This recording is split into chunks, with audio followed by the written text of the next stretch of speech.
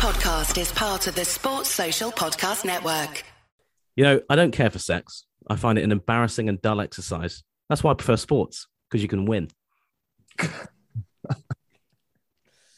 That's a Norm Macdonald joke.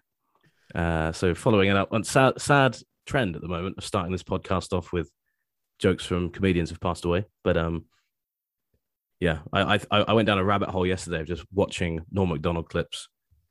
It's actually quite hard to tell jokes at the start of the podcast because they're either too long or they're not really appropriate for a Formula One podcast. But that one, I feel like that was quite funny.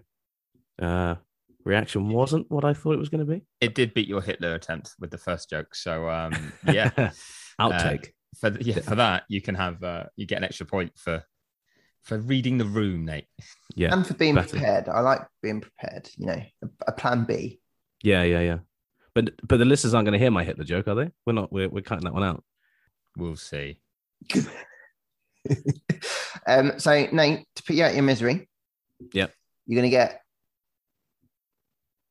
a 6. Oh, okay. I feel like there's some stability now with these rankings. Yeah. Oh, good. Thanks. I appreciate. No. That. I mean, because I was just nailing the nines out of the park all the time. I'll come back to 6. I've had a few 6s.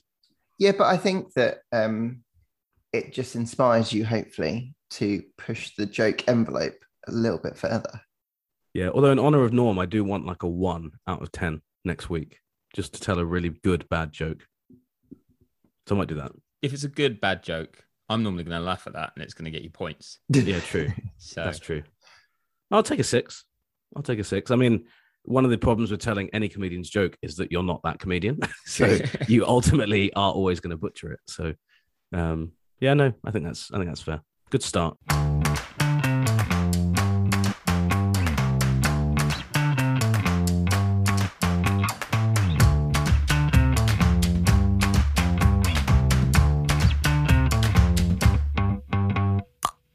Welcome to the Paddock, a podcast featuring stories following Formula One around the world. I'm Lawrence Bretto, senior writer at F1.com. And I'm Chris Medland, F1 correspondent at Racer. And I'm Nate Saunders from ESPN. It's been a strong start. Hey, guys. Hey, chaps. But we can edit out the bad stuff so everyone does think it's a good start, right? We haven't done anything wrong. Yeah, that might be the first mention to them that it's gone wrong at any stage. But it did slightly. It's fine. How are we all? Very good, thanks. I feel like I've seen you boys quite a lot recently, both in the flesh and digitally. And which one do you prefer? Yeah. Oh, definitely in the flesh, guys. Yeah. Mm. I feel like you try harder in the flesh. When we're just chatting in the Zoom, you don't care so much. Yeah, I definitely. I mean, I'm completely naked from like the waist down. So I'm not really. I am actually wearing trousers just for anyone. Nice black pair, Adidas tracksuit, which looks rather fetching. To go with your Adidas t-shirt. So I am actually sat head to toe in Adidas gear, yeah. So Adidas, send us free stuff, please. It's a lovely plug. Yeah, absolutely. Well, this is the part of the show, Meadows, where I like to hear if we've got any reviews. Do we have any reviews? Oh, yeah. I think people felt really sorry for us that the last episode it did really well, actually. Thank you, everyone. But also we were terrible, weren't we? So I think people felt sorry for us that we weren't going to get any good reviews. So they sent some in, which was really So we've nice. basically blackmailed people into sending reviews in. Yeah. So if we're terrible, we get good reviews. Oh, I like it. And this is a completely like global set of reviews because we have 3 this week. And it's 1 from Australia, 1 from the UK, and 1 from the US. So amazing. I think we cover the globe, basically. They're the 3 countries that exist, aren't there? Is there more? I never remember. So the first one comes from GG Fromouse, which is probably not how you say their username, but it's always fun trying. From Australia. It'll be GG Fromouse instead of GG Fromouse. Better. I should have sent this to you, Nate, to do, actually, because you could have done it in the accent. No, I don't want to insult someone with my terrible Australian accent. I mean, you always insult people with your terrible accents on the regular. Yeah, true. But I just don't want to on this podcast. Okay, fair. Today. on this episode. Right now. Yeah, right this second. So this one says, great listen, love the paddock, always so relaxed, refreshing to listen to a podcast where the presenters are all so happy to be there and are so involved in the sport. Usually well executed, fair point after the last episode, but looking forward to hearing Lawrence improving on his introductioning in the future. Cheers Wow. from Australia. Yeah, I'm a big fan of both. A call out from down under. Yeah, and the use of the word introductioning rather than introducing, or introductions, which I'm guessing is an Aussie word, but I like it. Well, I welcome constructive feedback, so thank you. And Gigi from us does say that they are looking forward to hearing you improve. So it's progress. What, Nate? You did it. I did. I just like that you casually dropped it in there. Fantastic. It's just it's like it's infectious. You know, I did it once, and then I'd like to think that was involuntary, that you didn't even realize you were doing it. I wish, but it took a lot of effort. Yeah. Second one is from the United Kingdom of Great Britain and Northern Ireland. And it's from Alex Bryan, who gives it the title, It's All Right. Bad jokes, average F1 chat, hosts are so-so. Top 3 F1 podcast for me, 5 stars. So big fan of that, Alex. You had us in the first half. But yeah. I like that as well, because he's kind of inadvertently insulting every F1 podcast out there, because he's saying that we're like bang average, but we're also top 3. So it means like the field must just be bang average as well. At least like bang average at best, which wouldn't make it average, would it? Maths. Anyway. That's why I do written stuff with words. I knew there was a reason why we had you on this podcast, mate. Really? I'm still trying to work it out. I can't remember. Okay, so that's an average review. What's the third one? Well, it's an average review that was 5 stars. We like that. I like that. That was very British, wasn't it? It was like 5 stars. Yeah, it's all right. Yeah, exactly. Yeah. But it was like impolite to say anything else. Whereas the Aussie was like, oh, I love this show. Like, it's great. It's laid back. It's chilled. Love it. And then the British guy is just like, yeah, I suppose it's fine. That's fine. This American one, I'm trying to work out what it'll be like, but it'll be optimistic and glowing. Let's hear it. Okay. It's from Steve T, somewhere in the US. And the title is Totally Entertaining. Also 5 stars. Thank you, Steve T. And says, I don't usually rate things at the highest level because I think you need to do something well above average to earn it. The average is back. The Paddock is a very interesting look behind the scenes of F1 journalism, and the opening joke, 60-second review, and possibility of bribing me with some swag pushes it over the top. Yes, Steve T. Love that. There you go. So, okay, so an American who understands how averages work. Australians and British didn't get it. We're too mixed up with our imperial and metric, you know, that whole thing. Well, there's that, and an American who knows that, you know, you can bribe us, basically. Free stuff. And we bribe them. It's kind of a two-way street. So I feel like that means it's not immoral. Yeah. Also, if Linny's listening to this, we haven't got around to sending the swag over to you yet, as far as I'm aware. No, but it is on the way. Yeah, it's next to Medland. Yeah, the box is down here, and it's a big box, and it was very expensive to send on the first thing I looked at. So I'm having to measure it up and check some other outlets for delivery to the US, but it's coming somehow, some way. I'll probably just smuggle it in when it's Austin Grand Prix week. That's what I'll do. Yeah, just giant bag. For US border control, by the way, that was a joke. Please don't take my bag. Yeah, I gave you all that other stuff to smuggle in, Meadows. Remember Yeah, we'll talk about that later. Yeah. Don't worry about it. Codenamed it. Don't worry. I can cut that out like the Hitler joke. Don't worry. What joke was say that? Something. Talking of things that we don't cut out, how do you guys want to spend the next 60 seconds of your lives? Do you want to listen to a little review that I did? What I would love, Nate, is to remember the weekend that we've just seen in 60 seconds. So this one is the first one that features me speaking a foreign language for more than just saying, I do speak it in the review, but I intro it in Italian. I didn't even know that you could do this, Nate. I am a man of many talents. Well, I'm a man of about 7 talents, and that's one of them. We'll be the judges of that. Okay, questa è la recensione del Gran Premio d'Italia. See what I did there, everyone? Because it's a review about Italy. Anyway, first position, Danny Ricciardo. Danny Rick's back, everyone. but he never left. Molto bene. Lando Norris in P2. That's my favourite 1-2 of all time. Don't at me. Valtteri Bottas in third. Bottas 10.0. I think we found him, everyone. The best Bottas of all time. Charles Leclerc so close to a Ferrari podium. Perez penalised. Sainz and Stroll were 6th and 7th. Alonso, bit feisty, wasn't he? George Russell in 9th. What a Mercedes playing at, LOL. A solid point for Ocon. Everyone's favourite Canadian, Nicholas Latifi in 11th. Sebastian Vettel, climate change. Antonio Giovinazzi, he's Italian, so's Monza. Bobby Kubica, that was fun. Good job, Bobby. Mick Schumacher got spun around by Nikita Mazepin, who didn't finish, and I didn't even notice, really. Max Verstappen, guilty. Lewis Hamilton, probably also guilty. We love Gasly. Monza did love Gasly, didn't this time. And Dr. Yuki Tsunoda Esquire didn't even start the race. So, bad luck, Yuki. Well, that is strong, but there's a but. Because No, because I know that there's an outtake, which we've never had before, because Nate is a one-hit wonder. Yeah, this is the first proper time that I've messed up like this. Usually I'll just I'll start again. But this one I was full flow, and I sent it to Meadows earlier. Well, I sent it to both of you earlier, actually. Alonso, bit feisty. George Norris, fuck. Yeah. George Norris. And also, if you hear, my audio was messed up, so I had to fix my mic. So I'm glad that outtake happened. It was ordained. It was fate. We're also glad. But yeah, I enjoyed that. I think that's a bold shout for favourite 1-2 of all time. To listeners young and old, that's the first time I've ever sworn. Okay, but don't swear. I don't use colourful language.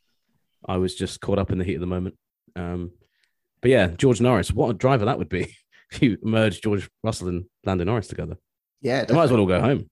I thought it was, for a review that started in Italian.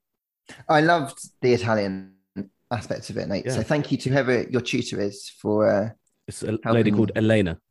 I haven't had a lesson for a while, actually. I need to get one back, because it did take me a while to work out exactly what I was going to say, and it wasn't exactly the longest sentence in the world. So there you go. This is just an insight, Nate, into how much prep you put in to do this podcast. You know, honestly, many might think we just turn up and have a chat. Honestly, I did upwards of 10 minutes prep for that, and that's 10 minutes more than I usually do. So, I mean, I feel like, if nothing else, it shows how much this pod is growing. What I like is that we can spin this, that it's some amazing insight into the effort that Nate goes to for his job. And he's like, I need to learn Italian because of Ferrari and Giovinazzi and Monza and Imola and Mugello. We've had 5 races in Italy in the last year. And I couldn't go to any of them. Yeah. And also, how many times have you actually spoken Italian to do with F1? None. Okay. I was trying to think of how to say that in Italian, and I just thought my brain isn't switched on. I've only had 1 coffee this morning. Oh, I need a cappuccino to speak Italian. One espresso. I think I found out, this is more great insight for the listeners. I think I found out this weekend, or noticed, that in Italy, if you order one, then when they give you it, they'll call it a cappuccio. Cappuccio? Yeah. I want to say it was cappuccio or cappuccia. I'm probably saying something really offensive, aren't I? I think that's a new thing. They've just been listening to Bob Mortimer a lot, and his cappuccio. So they've now just said we might as well call it that. It's changed the way Italy views their most famous hot drink. Anyway, we're talking nonsense about Italy. What wasn't nonsense was the Grand Prix, the Gran Premio at the weekend. I thought personally that was beyond my wildest expectations in terms of result. I thought before the race, I was like, hey, if McLaren can win this, that'd be amazing. But something big needs to go down. But McLaren could have won it without everything happening. Mm-hmm. I think they would have won it without Max and Lewis having their moment. I think we went into that weekend thinking it wasn't going to be that great given what happened in the sprint. But Monza's delivered for the second successive year. I thought Danny Rick was on one this weekend. I thought so on Saturday when he was being interviewed obviously you guys were there, I was watching it back home, but he had this kind of calm confidence that we haven't seen him have for since he was at Renault, and he would be like, oh, I think tomorrow, we'll see what happens tomorrow, keep an eye on us type thing. Whereas usually he'd downplay expectations, but I feel like he knew, if I can beat Max into turn 1, I'm winning the race, which, and when you give Danny Rick that shot, that's always been a story of his career. You give him that sniff, even if it's just like there's a 10% chance you can win tomorrow. He's like, no, that's 100%. I'm taking it, which I think is one of the things that stands him out. So I thought it was fantastic, and for him, it was great. Just he needed it, didn't he? And for more insight like that, I believe, Nate, you've written a book about Danny Rick, haven't you? So, I have. And it's still available in all good bookstores. So he's broken the curse of the book because he hadn't won since the publication of that book. He hadn't done it. So he's broken the curse. But I do have a bone to pick with the book because I looked at it on Sunday night thinking, oh, this is good. There's a book on Danny Rick. And it had no mention of his win at Monza for McLaren. So, yeah, I mean, what is this? Yeah, well, I was too busy. I mean, there's a lot of mentions of how he could have probably won Monza for Red Bull over and over again, many, many times. But yeah, it was an oversight from me, I have to say. So my bad, guys.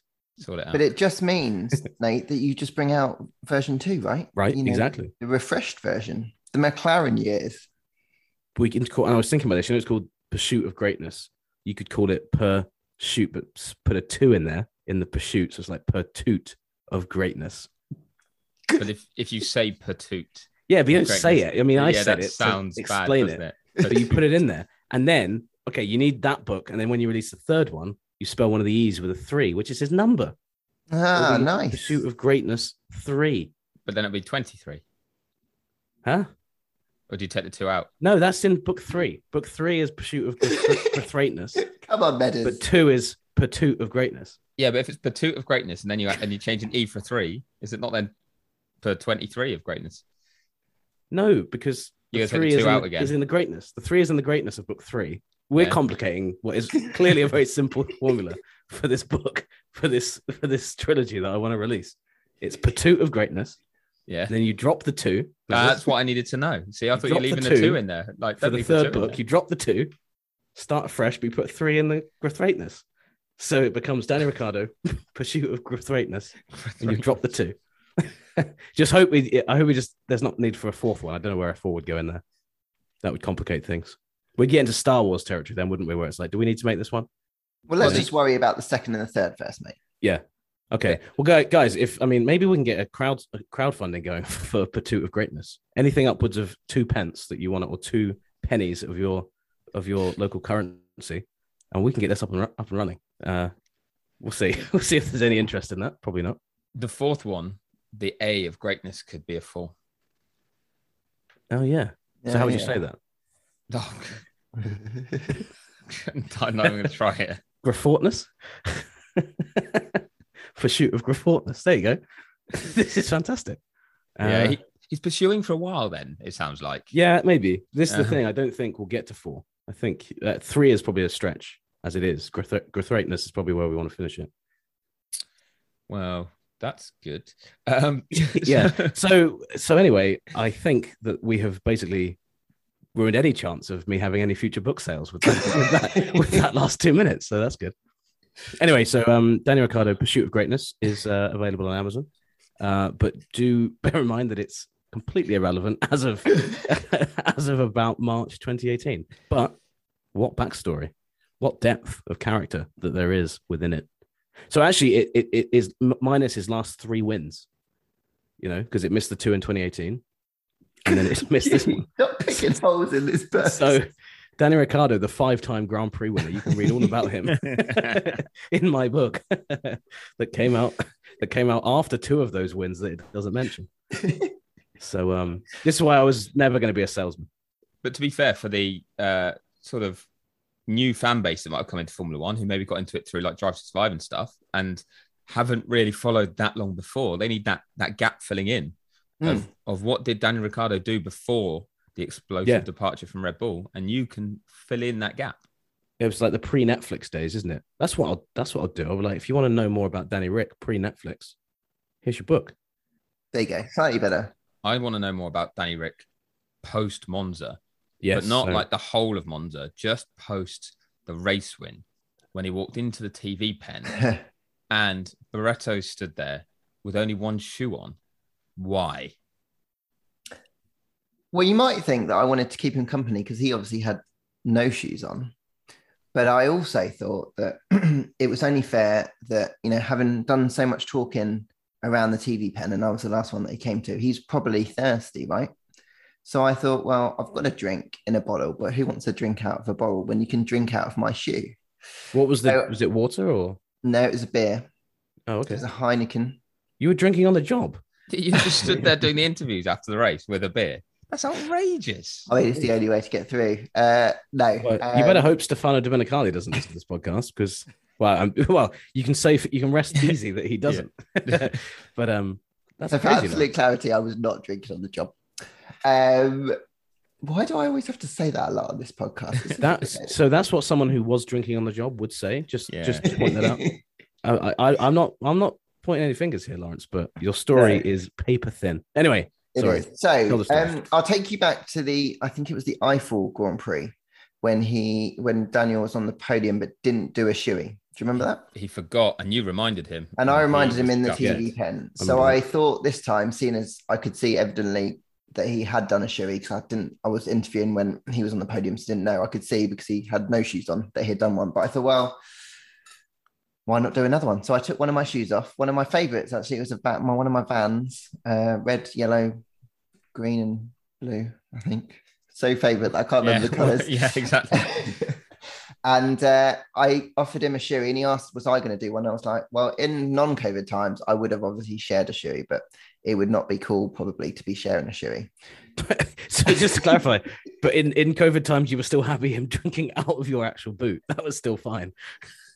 Well, I love that. You're like, no, look, COVID, mate, but please do drink out of my shoe. That's fine. Like, your argument is thinner than paper. Oh, it's weak, isn't it? It's pretty weak. Yeah, it's pretty weak. Anyway, it's a good story though. Carry on. Poured the beer into the shoe, and he only went and did it, didn't he? Fair play to him. And he called it a foamer because I didn't pour it very well, so the shoe kind of. Well, obviously when you don't pour beer properly, it just foams up. And he nicked it, foam everywhere. The footage, hopefully, will see the light of day shortly. I'm not sure when, I'm not sure where, I'm not sure how, but it will do. On F1's official channels? Not sure. That's awesome. So, So fair play to him. I know that he'd done a show already, but I wanted to see if he'd do another one. And he did. I got the feeling that was his most, like, to him, that was a pretty special win. Like, I don't know what you got from him post-race, lads, but it felt like he looked quite speechless and quite, like, not emotional, but kind of trying to process it on Sunday night, which you don't usually see with him. So I think the whole weekend was quite an important one for him overall, like mentally. He was pretty wound up with himself on Friday after qualifying, because I think he'd given himself like a kick up the arse heading into the weekend after the summer break. And, the last couple haven't gone too well, but he knew that this one was a weekend where he could kind of make a breakthrough. And then he'd gone and missed out on P3 by, I can't remember what it was, a few hundredths. And I think he was pretty angry, but I think if anything, that probably fired him up for the rest of the weekend. And I think that roller coaster of emotion that he had and how important it was, because I think that up until the summer, I think he'd dealt with the pressure pretty well. But I think we were approaching a moment where he had to do something, mostly personally for himself. So I think that's why, I know it was his 8th win, he's won before, and some people might say, well, why is he getting so excited? But I think this was arguably the most significant win of his career, really. Yeah, agreed. It's certainly, it was the first one with a team that wasn't Red Bull as well. So if any part of him was doubting the move or whatever, maybe even on top of just his own form, it was maybe a little bit of confirmation that McLaren's a team going in the right direction. And, because as you guys mentioned, this was a win that was fully earned. Like, he was winning that race. Yeah. Even if Max had a clean stop, like McLaren had done the quickest stop of the weekend with Daniel. So Max wasn't. They managed it really well up until even without Max. Like, the McLaren strategy was really on point. I thought it was fantastic. Yeah, because you could see when Max then got kind of released when Daniel pit, and he'd already made a mistake, which is why McLaren took advantage. They're like, right, now we can get a pit stop in and the pressure's on Red Bull again. And Max was told, right, give it everything. And I was watching his mini sectors and not a single one was an improvement on something he'd done before. So he was going slower. So you knew that he just had no tyres left and that McLaren had basically got them covered. And then obviously they had their drama, and then they had the Lewis incident, which no one cares about. And then and then with Lando as well, because of the pit stops, he was ahead of them. And if what Daniel had done was a sign of anything, that was a 1-2. Like, done and dusted. And at the very least, I think having Lando there meant Daniel was very safe. So yeah, I kind of feel like it's easy to overlook just how significant a win that was for McLaren as well, in terms of executing perfectly with the chance to win the race and having a competitive car all weekend. I know they won't have it at many other tracks, but to take full advantage the way they did was like really, really impressive. It's crazy as well that like the people we know at McLaren, none of them, if they've been, there's a few people who've been I know at McLaren who've been there the entire time I've worked in F1, they've never won a race. Mm-hmm. So like you could see for the team what it meant. And some of them were like tweeting on Monday, they were tweeting to Dave and like, I can't believe that happened. Like it's crazy, which is very cool. I saw a bunch of them on the flight back. They were unfortunately stuck on a plane with some of us from Milan, and they got on and I was like, oh, they're in such good moods. Obviously this is, great for them. Didn't get to chat to them at that point. Spoke to them getting off the plane and they weren't in such great moods anymore. And it was because the flight had left at 20:07. They'd not been to bed. Their alarms had gone off at 4 when they were still in the hotel bar celebrating and been like, we need to get sorted. Obviously they had like, a shuttle or whatever, but they were still on a high before getting on the plane. But then when they sat down and slept a little bit and then woke up at the other side when they'd landed in the UK at 8:30 in the morning, they were struggling. That sounds like a brutal hangover. Amazing, though. It was great to see and genuinely to talk to them about it. And like I think they still couldn't believe it really, which was awesome to be honest. Because there's a million stories like this up and down the F1 paddock where you see how hard people work, and certainly a lot of people that don't actually have any input in the speed of a race car. They're doing other jobs around it that help that team just function, and you're desperate for them to do well because they're good at their jobs, they're working so hard, but it's completely out of their hands.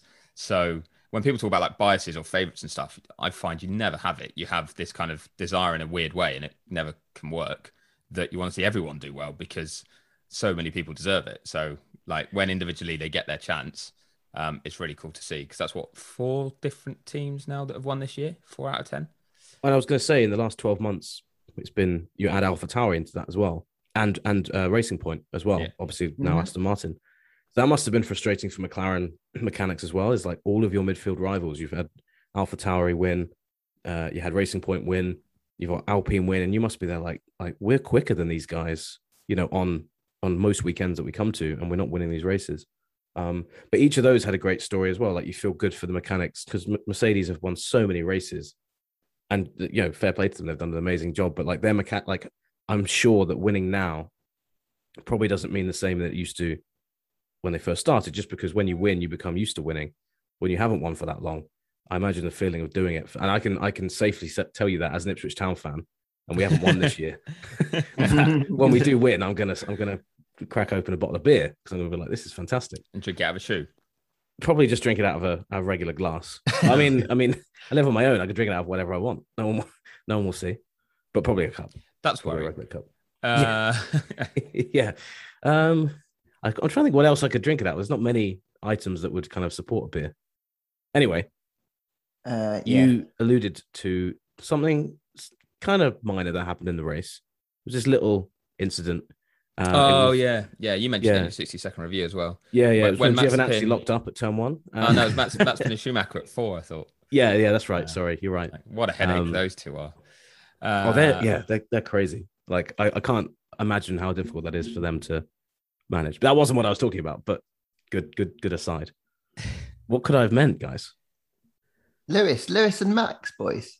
Oh yeah, I know you're trying to be funny. Cut to the chase. Cut to the chase. This is why he's paid the big bucks. Look at that. That gets you on Channel 4. That sort of just direction, clarity. Just crack on. Get there. Hit the point. Right. We haven't talked about this privately, so I'm genuinely interested to know what you guys both think. Racing incident, blame either side. Where do you stand? I'd go marginally Max more to blame than Lewis, but I very much side with the use of the word predominantly in the steward's decision, where it's not all his fault. Like, it's probably unrealistic to expect Lewis to leap out the way, but at the same time, there will have been a stage where Lewis could have done a bit more to avoid contact, even though he was in the right out of the two of them. So I think it, in a sense, almost inevitable with what kind of is going to be such a tight fight. Like, that was Max's only chance to get ahead. Lewis knew it was like it's hugely important for him to stay ahead.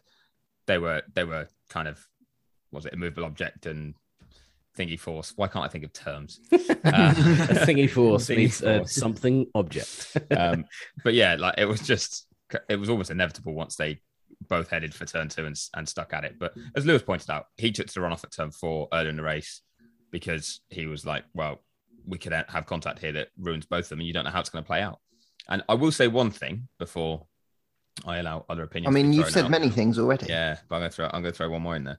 I do think Max is the one who needs to learn more out of these incidents than Lewis, because if you look at the two incidences, even if Max wasn't to blame, if he could have avoided them and did avoid them, then the worst case scenario, he would have 15 points more and a 20-point advantage over Lewis in the championship than he does right now. Like Kops being the main one. If he just yielded and ended up second, but you never know, he might even have got ahead of Lewis and won the race. Or flip side with this one, it could have been that if he yielded and then got Lewis later, or he yielded and just ended up behind Lewis, but there was 2 McLarens up the road, so Lewis wasn't getting full points. And yeah, I think it's actually, when it will play out over a whole season, it's actually costing Max a bit more. Whereas for Lewis, even though he's the guy chasing and therefore not been able to take the points back this weekend or last weekend, I think as it overall has played out, it's probably better for him because Max has been so aggressive that it's ended up costing them both points, and Max has lost out more. Yeah, I agree. Lewis has been racing smarter, and that turn 4 incident, I know it was the first lap, it's a bit different, but it's like that. And it was the same in Imola, wasn't it, when Max forced him wide? It was go across the curbs, live to fight another day. And, Lewis did get lucky in that race later on, but that's a separate incident. Like Lewis does seem to, and it's funny because 2010, if you look at Lewis in 2010 at Monza, I think it was at the Roger Chicane where he went on straight on this year. He clashed with Massa, I think it was, and he made a stupid move, that one of the moves that cost him that year's championship.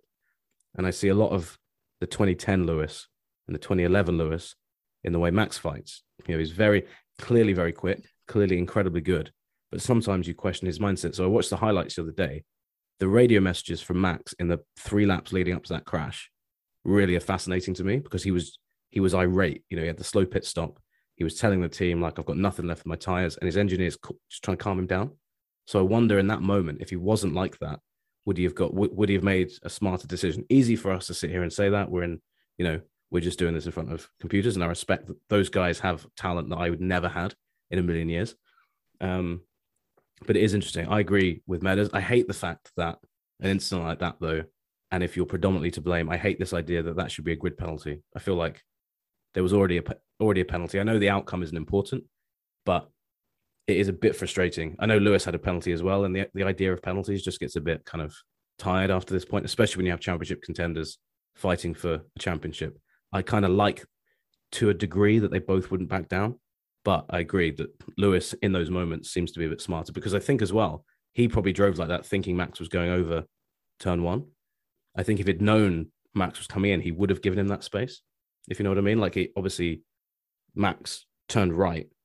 You can see the moment where Lewis probably expects he's going to turn left and go over the curb. But he just doesn't. He stays straight in, and that's when he hits the curb, gets airborne, and then you can't do anything. So it's a very strange one. I think Johnny Herbert pointed out on Sky, he said, Max is the one who's never backing down from these things, and he needs to learn. So he said exactly what you said. And I really thought that was spot on analysis. But again, if Max wants to win the title, he's got to learn to do that, hasn't he? So I do wonder whether Lewis, having given Max space the majority of times this year pre-Silverstone, whether he's just decided that he's always the one who's given the space, and now he's just going to not give him so much space and then see what happens, and almost not teach Max a lesson, but kind of try to explain to Max that he can't always just expect to be essentially let through or bully his way through. But I think, I agree with both of you guys. So I know that's probably very boring for the listeners. That we're all just disagree with one of us. Just say Max was completely not to blame. But go for it. I think it's just experience, though, right? So there's 10 years or so between them, probably more. And Max is going to learn or grow into this, and he's going to start making smarter decisions. And I said at the time, at the Silverstone incident, exactly what you said, mate. If you'd just given him space and or Meda said it as well. And in that instance, sorry lads, but like Leclerc later in the race gave Lewis that space in the same corner. So there's two instances in both those races where it's like you could have given a space. And I know that's frustrating for a driver to hear, but you could have done it. So, sorry, go on with what you said. But wasn't it Senna who said something like, if you don't go through a gap, you're not a racing driver anymore? And I do appreciate that mindset, and I do think that there a gap there at that point? I don't know if there was really. There was Senna's line with Prost. yeah. Senna, who spent a lot of his career crashing with people, which people forget with that quote. They're like, Senna's idea of what a gap was was slightly strange, as good as he was. So I'm interested to see whether now there's been two clashes where Max hasn't come off very well. So I'd be interested to see whether he will change his mind set on it. I don't know how you get over that red mist though in the short term. So, like you said, like the slow pit stop, they both had slow. It's amazing how this worked out, right? They both had slow pit stops of varying lengths. And that just transpired that they were side by side. Like it's incredible. Be any more perfect, could it? I think if you got like somebody involved to like look at all the events that led up to that, and the fact that Lewis and Max emerged at that moment, like wheel to wheel, I think it's incredible. Like there's almost like a preordained kind of like, it's like this was meant to, I don't like, usually I'm not like someone who believes in fate, but in the context of this championship, it's like that's crazy that they ended up there, because they had no right to be, I think Horner said it, they had no right to be fighting together on track at that point. So yeah, that's nuts. Just quickly on that as well, do you guys think, I think Lewis has got nothing to lose. He's got 7 championships. Like his legacy is secure. Max is going for this first one. And I think that mentally must play into it. There must be a sense of urgency, especially you don't know what next year looks like. This could be Max's best chance to win a championship for a long time. That's got to be in his head. Whereas Lewis is clearly, I'm not saying Lewis doesn't want to win an 8th championship, but he knows he's got championships. This isn't like, this is be all and end all for me. If I don't win this, my career's ruined type thing.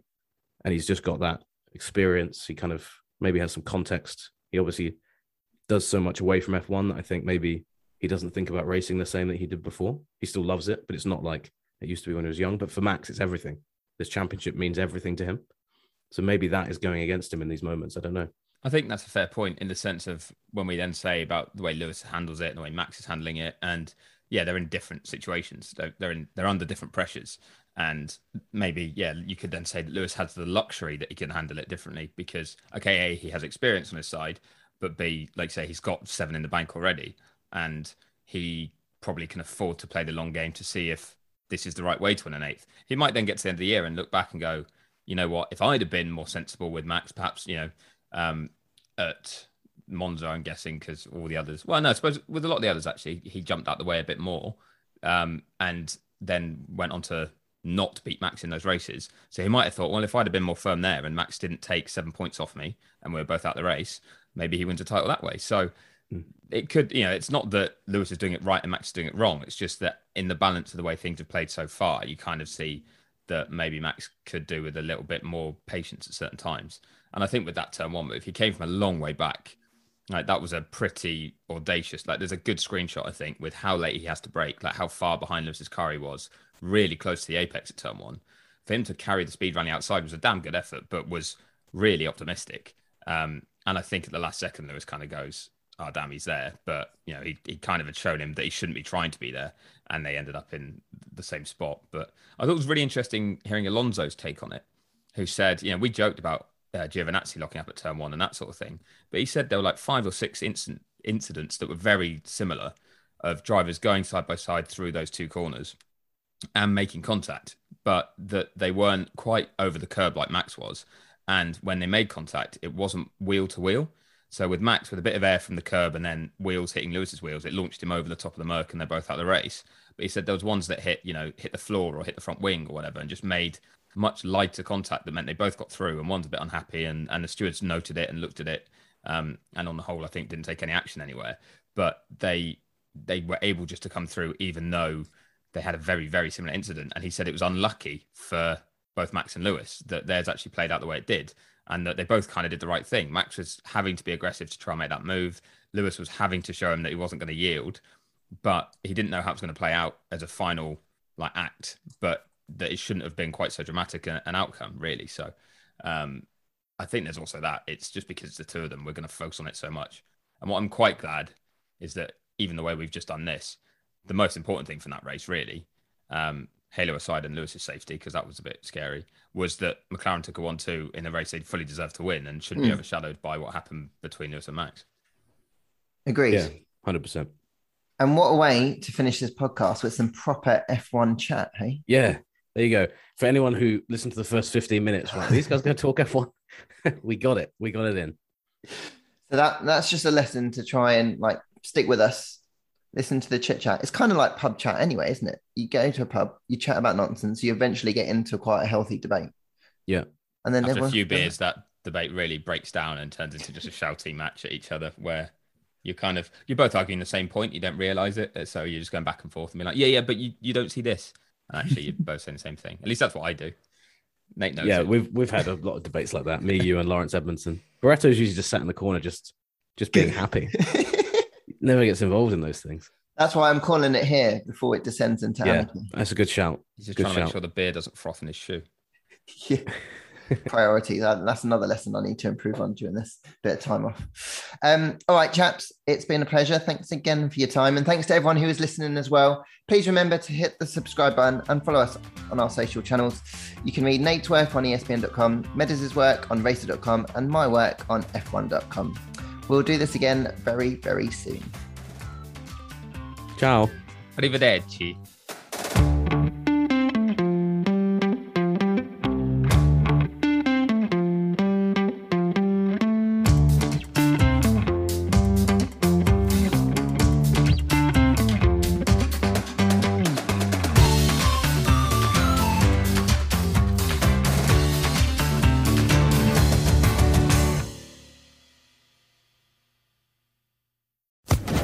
Social Podcast Network.